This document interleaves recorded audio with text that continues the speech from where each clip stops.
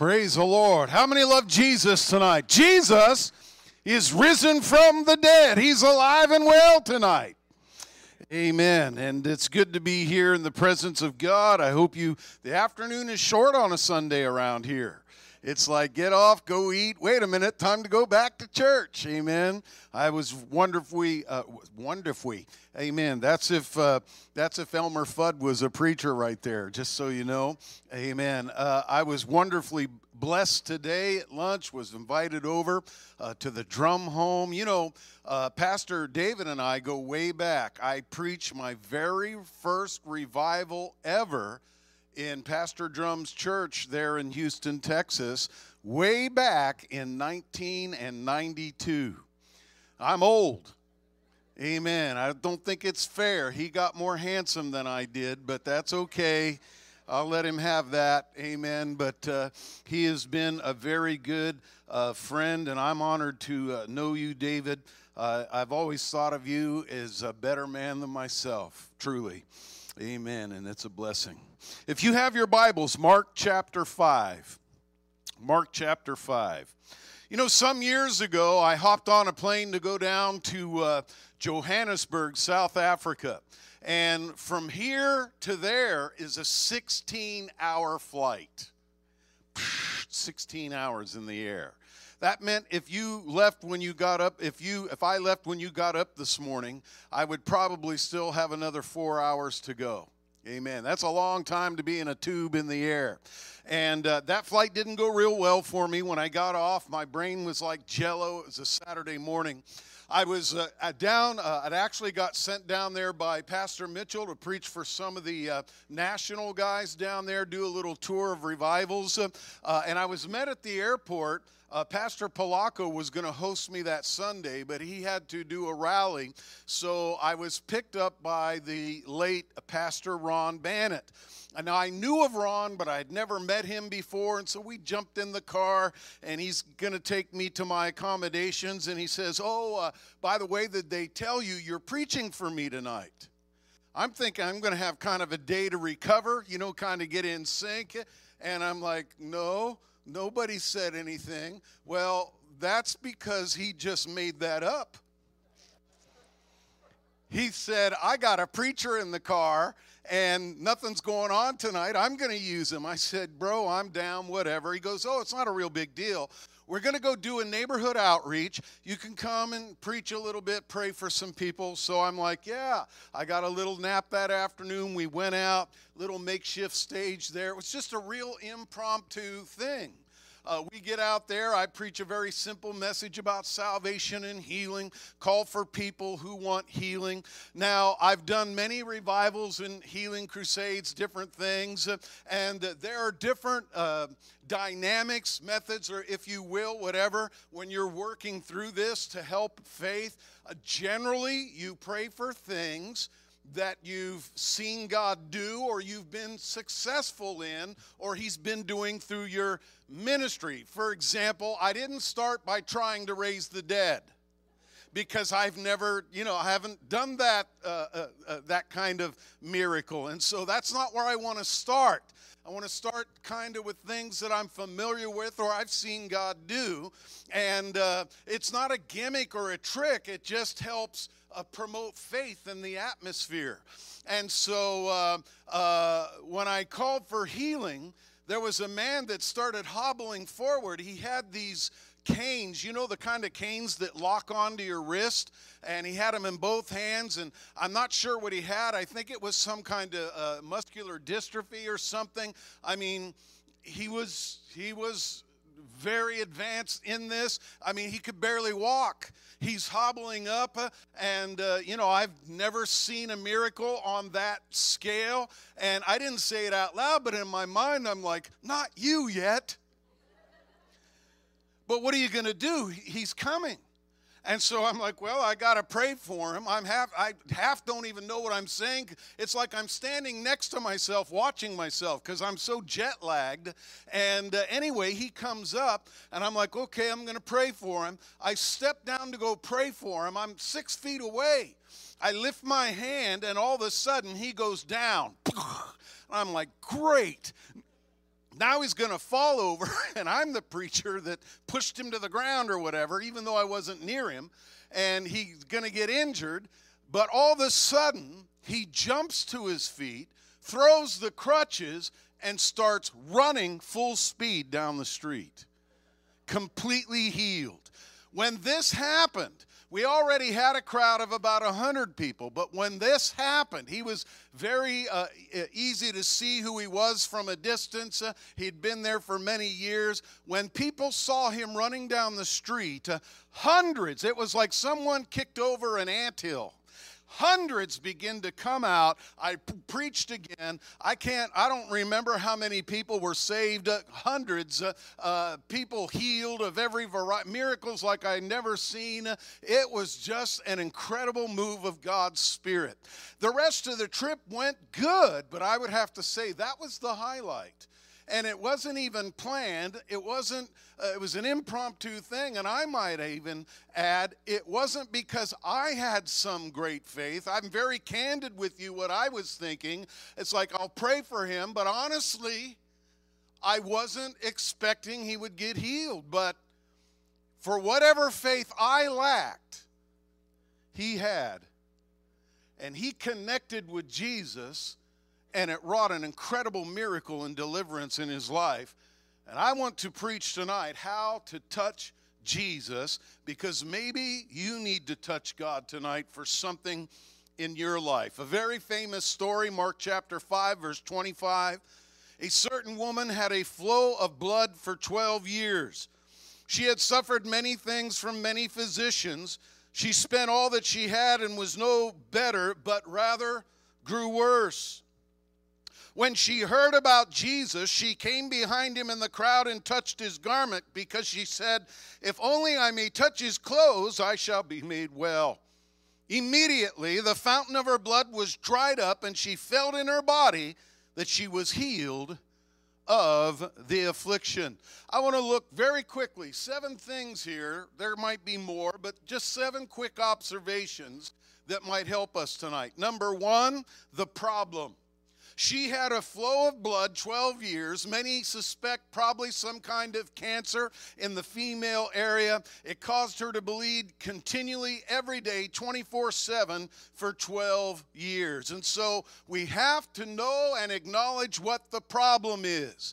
Now, your problem might be different, but a problem still. Whether it's a physical healing, whether it's some kind of financial dilemma, whether it's in the area of relationships, I mean, the list can go on and on. Number 1, you got to know what the issue is and acknowledge the problem. The reason I say that, it's not so common these days, but in the early years, people thought it was faith. You know, you go to the doctor, they take scans, they show you have cancer. It's on the CT scan, it's on the blood test. I mean, it's documented. There's cancer in your body. You can't argue that.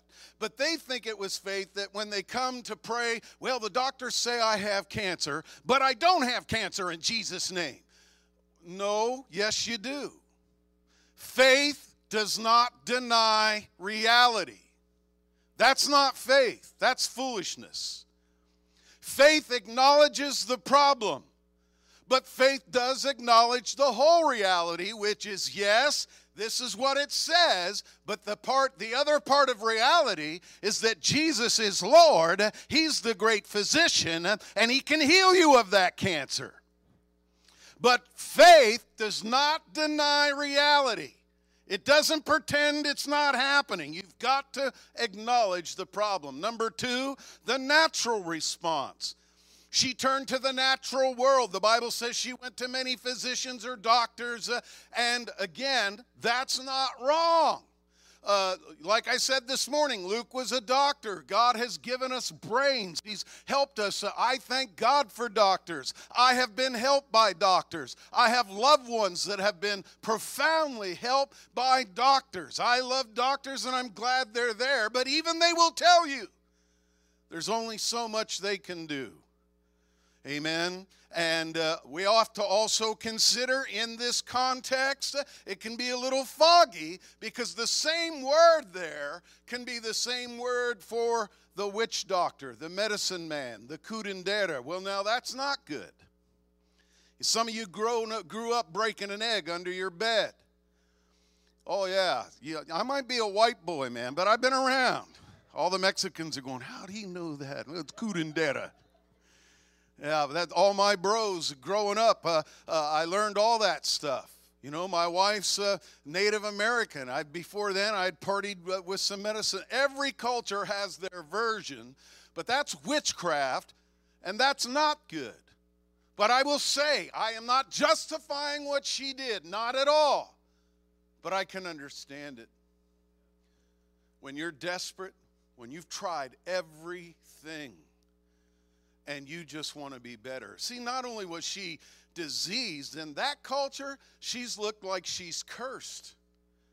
That's the superstition. What did you do? You must have sinned against God. That's why this is happening to you. So, and the Bible says she's unclean by the laws of Moses. So not only is she sick, she's isolated. She's been dumped. She's by herself, and now she's broke. You know, again, I don't condone her going to the doctors, but when it says she did this and got worse, it kind of makes me think she might have swerved into some things she should have left alone, and not only did it not get better, it did get worse. It always gets worse when we do something out of the will of God.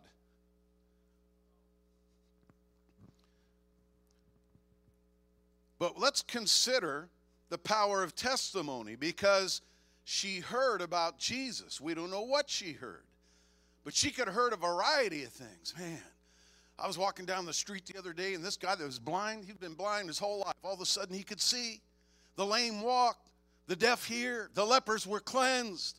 This man, Jesus, we don't know what she heard, but we know she heard that miracles were happening, and that can bring faith. Hearing brings faith, something generated. Even though she had been let down so many times for so many years, this was different. Hearing about what Jesus could do brought faith.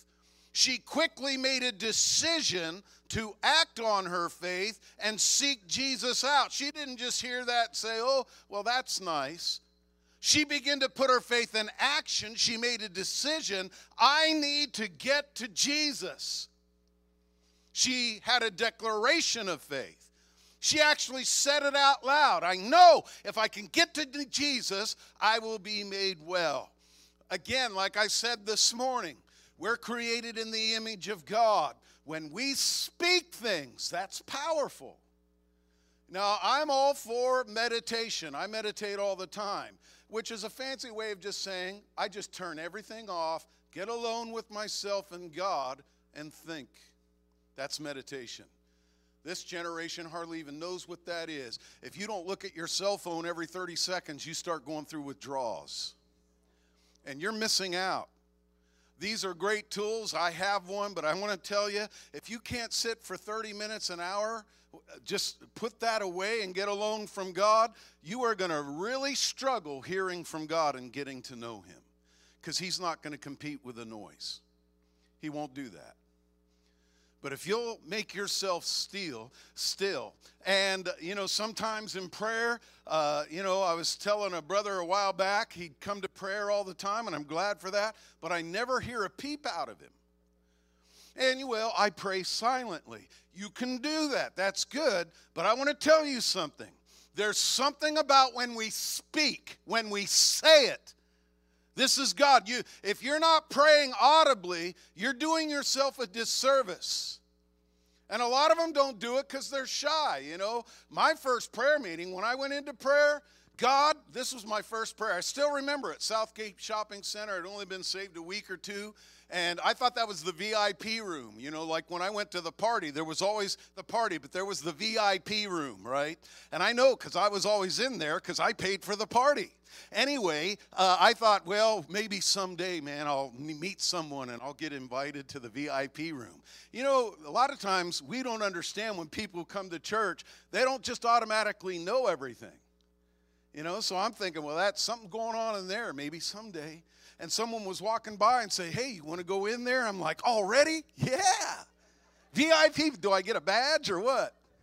So it's the prayer room. I walked in, I sit down. Okay, we're going to pray. All right, I got this. I thought this was genius. I can't believe no one thought of it. God, kill the devil, save everybody, we win.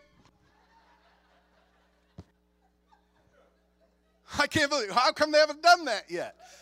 I'm a little naive, right? I don't quite understand everything.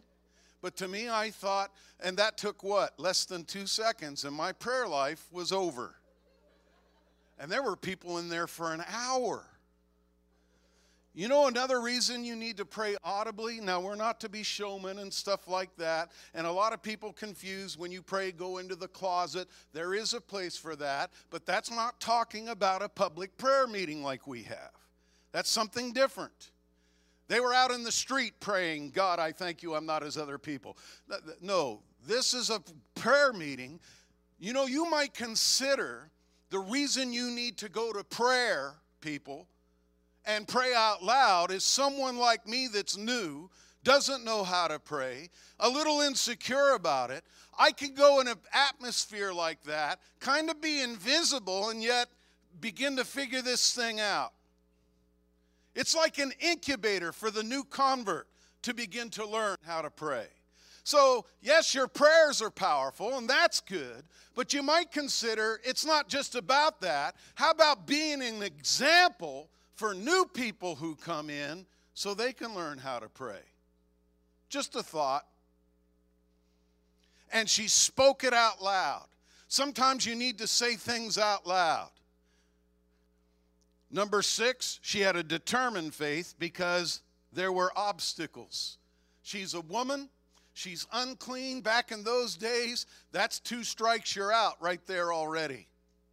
Jesus is coming through the crowd. It says a multitude of people had come. They didn't see this lady and say, oh, poor lady, you know, she's been suffering so long. Let's just let her through. No. Everybody was, it's in who gets down first mode. Like who can get next to Jesus. You know, like when the rock star comes out of the concert and everybody swarms them. They got to kind of rush them to the limo, you know. That's the atmosphere. And she's weak from the loss of blood. We don't know how it exactly went down, but it wasn't convenient for her. It wasn't just, you know, automatic. She had to have a determination. There are things that will try to keep you from getting connected to God. Some of you just coming to church here tonight almost didn't come because, oh, you had a fight or flat tire or this happened, and, oh, you know why, but by the grace of God, you made it. Number 7, when all these things are in place, a powerful miracle was released. We're going to pray in a minute. And some listening to me right now, you're somewhere in the process of needing God to move in your life. He's willing, but there's some things, if you understand, will help you get connected with Him. As I said, you need faith. And listen, faith is a lot easier than a lot of people think. You know, it's been said, religion is the business of making simple things difficult. How true is that? In the beginning, there was one rule. Say one. One. A 1-year-old can count to 1. Don't mess with the tree. All the gazillion billion trees on planet Earth, yours. This one, mine, don't mess with that. I don't know, y'all, that sounds fair to me, man. One rule, don't mess with that tree right there. That's it. We jack it up. God says, okay, I'll give you 10 more, the 10 commandments. 10, say 10. A 3-year-old can count to 10. Mine can count to 15. Ha! Anyway, proud grandpa there. And so anyway, we jack that up. The priesthood gets a hold of it and turns it into almost 3,000. They make rules about keeping the rules about keeping the rules. That's human nature. That's what religion does. And we got to stop that. Faith is very simple. It's a choice. One definition, Hebrews 11:1 says, faith is the substance of things hoped for, the evidence of things not seen. One definition put it this way: this means that persuasion is not the outcome of imagination, but it's based on fact, such as the reality that Jesus Christ has risen from the dead. His body's not there. That's well documented. And so it becomes the basis of a realistic hope. So the same brain that tells you Jesus rose from the dead is the same brain that says, I have cancer, but God can take it away. Same exact thing. It's not complicated. We get complicated because sometimes we ask for healing and the healing doesn't happen sometimes. And we don't know what to do with that. It must be faith, must be sin. Could be. You telling me this woman had no faith? You know, Jesus called her daughter. He didn't say that to everybody. You telling me she had no faith? I mean, she touched God and got a miracle. But for 12 years, she didn't. You telling me she never prayed in that 12 years? That just don't fit human nature. When you're in the hospital and dying, you pray, friend. Right? I've been there. You pray. You call out to God. You play Let's Make a Deal. You do everything you can think of, believing for a miracle. Right? And for 12 years, no miracle. That's the hard part.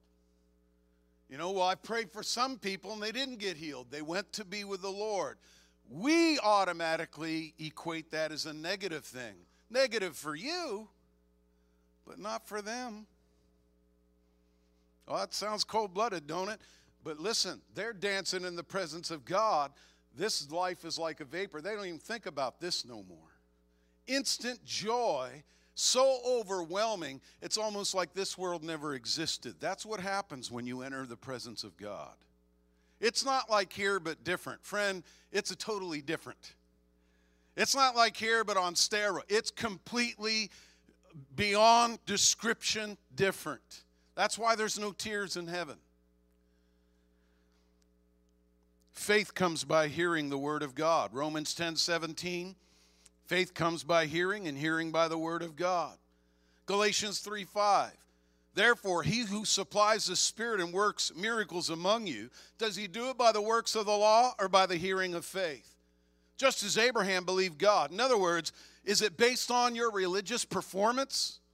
You know, you go to church enough, you know, you do the scripture, you know, you be a good boy, good girl for a while, then you kind of earn points with God in the mirror. Is that how it happens? He says, Because the truth is, on your best day, your righteousness before God's like filthy rags. You're proud of yourself because, man, I went all day and I didn't curse in my mind and I was nice to my wife and I went to church. You're standing there thinking, but if you could look in the Spirit, you're wearing rags in yourself. On those rags is the righteousness of Christ. That's how we enter heaven. It's not by good works. It's by faith that he paid the price. Right? And so that's a little oversimplified. I want to tell one more story. I was in Benin, West Africa. That's a little sliver of a country right next to Nigeria. Benin, up until 1975, was called Dahomey. It's a French word. It means in the belly of the snake. Because the main religion of Benin is voodoo. I actually went down to the voodoo temple. That's kind of a trip.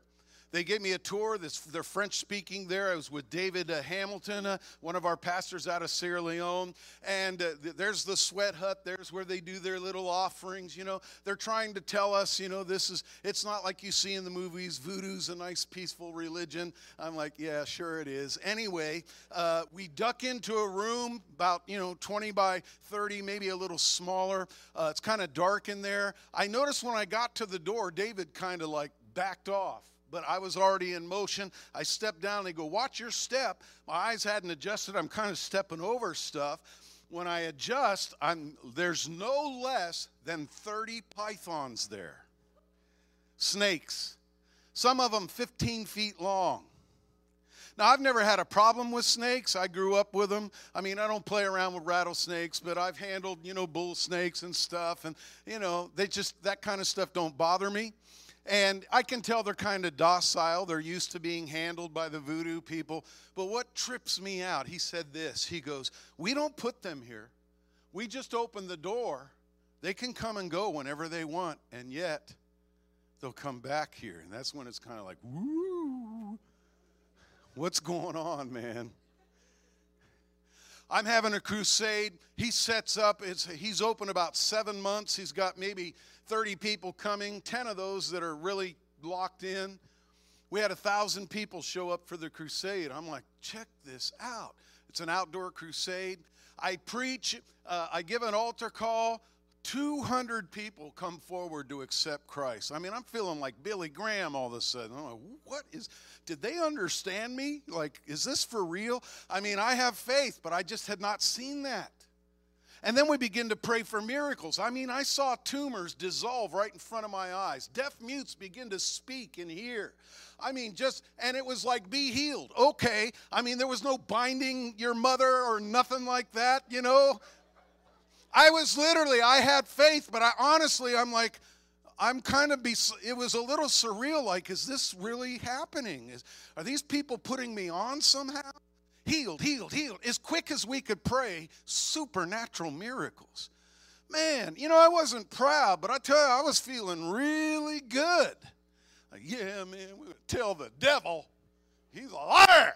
We're going to win Benin to Jesus. Amen. I can't wait till tomorrow night. And I got up and I preached with all confidence.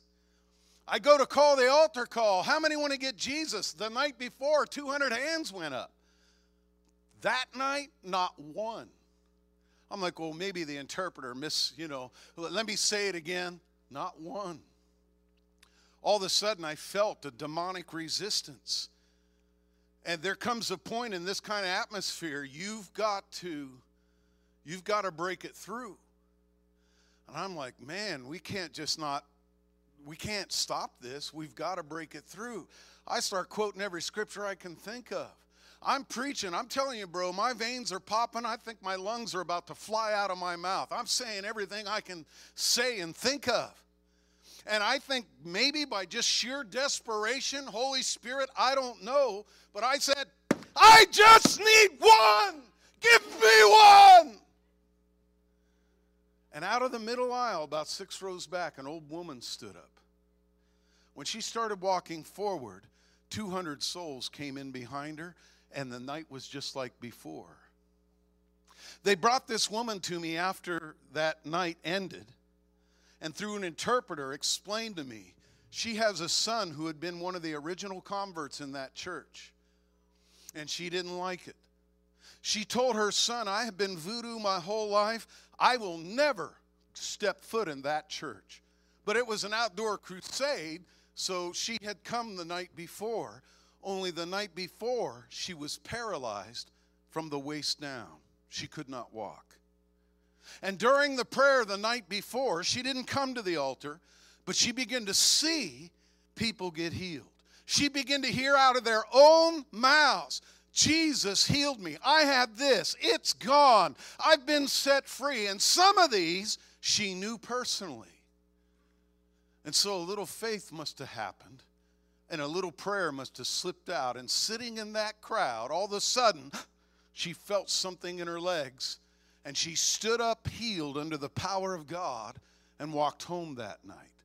She came back the next night, and she was the woman that stood and came forward. And I'll never forget what she told me. Pastor, last night, Jesus, who I didn't even like, gave me back my legs.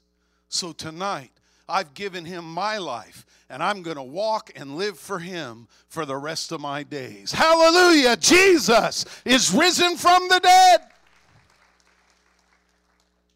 If God can heal a stubborn woman like that, he will certainly hear you and move for you tonight. You've just got to believe, step out, and believe what God will do. And I believe God can do it right here, right now, even if you've prayed 7,500 times before. I was in El Paso, Texas. And I want to say this for long-term church people. One of the shifts I've seen that I said this morning is long-term church people are getting healed. Now, you might be sitting here and say, well, of course, but if you've been around for a while, you know what I'm saying. They've been to every revival, every crusade. They've tried, and no miracle, no miracle. Again, I don't like that either because I can't explain it to you. I can't tell you why. You know, I don't think it's a lack of faith issue. They keep going. They keep believing. I don't think it's a sin issue. It's a God knows, I don't know thing. But I'm seeing that turn. there was a man had very severe scoliosis. I mean, I got a picture. His back goes like this. Sunday, nothing. Monday, nothing. Tuesday, nothing. He gets up Wednesday morning during the revival just to do his personal devotions. I'm not even there. I don't even know he has this condition. There's 600-700 people in that meeting. And all of a sudden he felt something, or he actually didn't feel what he's normally, this cracking, and he gets curious. Long story short, he's been to the doctor. His spine is completely straight. He was completely healed by the power of God. And he had prayed many times, been to all the meetings, but that day, for some reason, God chose it's time and was wonderfully healed. I believe tonight can be your night. I'm just preaching what God told me to say, and maybe God's got your number. He's heard those years of prayers and cries. We're just going to believe him, and I think God's going to touch people before we leave here tonight. I'd like you to bow your heads with me.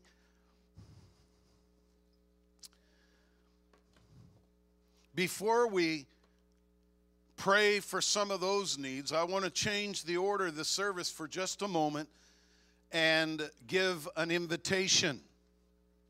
If you have come tonight, maybe you got a flyer, you talked to somebody, but you've come tonight and you are not right with God. You do not know Jesus as your personal Lord and Savior. You're living in sin. If you were to die and stand before God, you'd be in trouble because the wages of sin is death.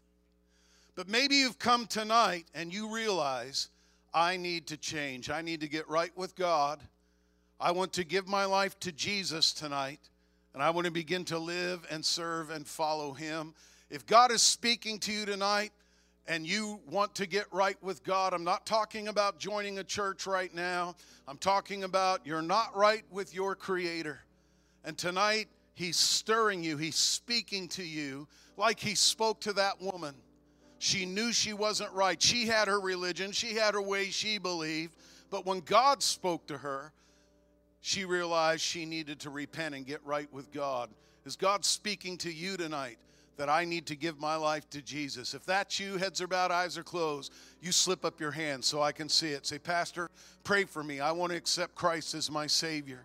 I see you, dear. Anyone else? I'm not going to embarrass you. I'm not here to put you on the spot. I see you. God bless you. But Jesus died on a cross for you. You can raise your hand for him. He's speaking to people right now. I'm unsaved. I'm backslidden. I need to get right with God. Quickly, I'm not going to hold this a long time. Man, woman, young or old. God's speaking to me. I need to get right with God. Lord, I want to accept you as my Savior. I want my sins forgiven. You'd lift your hand quickly, front to back, side to side. If you've lifted it, you can put it down. Anyone else? Honest hearts. Thank you, Jesus, for these. I'm unsaved. I'm backslidden. All right, we're going to stand. If you lifted your hand, you meant that. I want you to get out of your seat, come and pray. God will meet you here at the altar. You need to pray. You need to come and pray and get right with God. That's the follow-through. Amen. And the rest of us, maybe God spoke to you. You have some kind of miracle need, something, you can come get a hold of God tonight. I'm going to open these altars for a time of general prayer. Before we pray for some other things, the altars are open as we sing and worship the Lord tonight.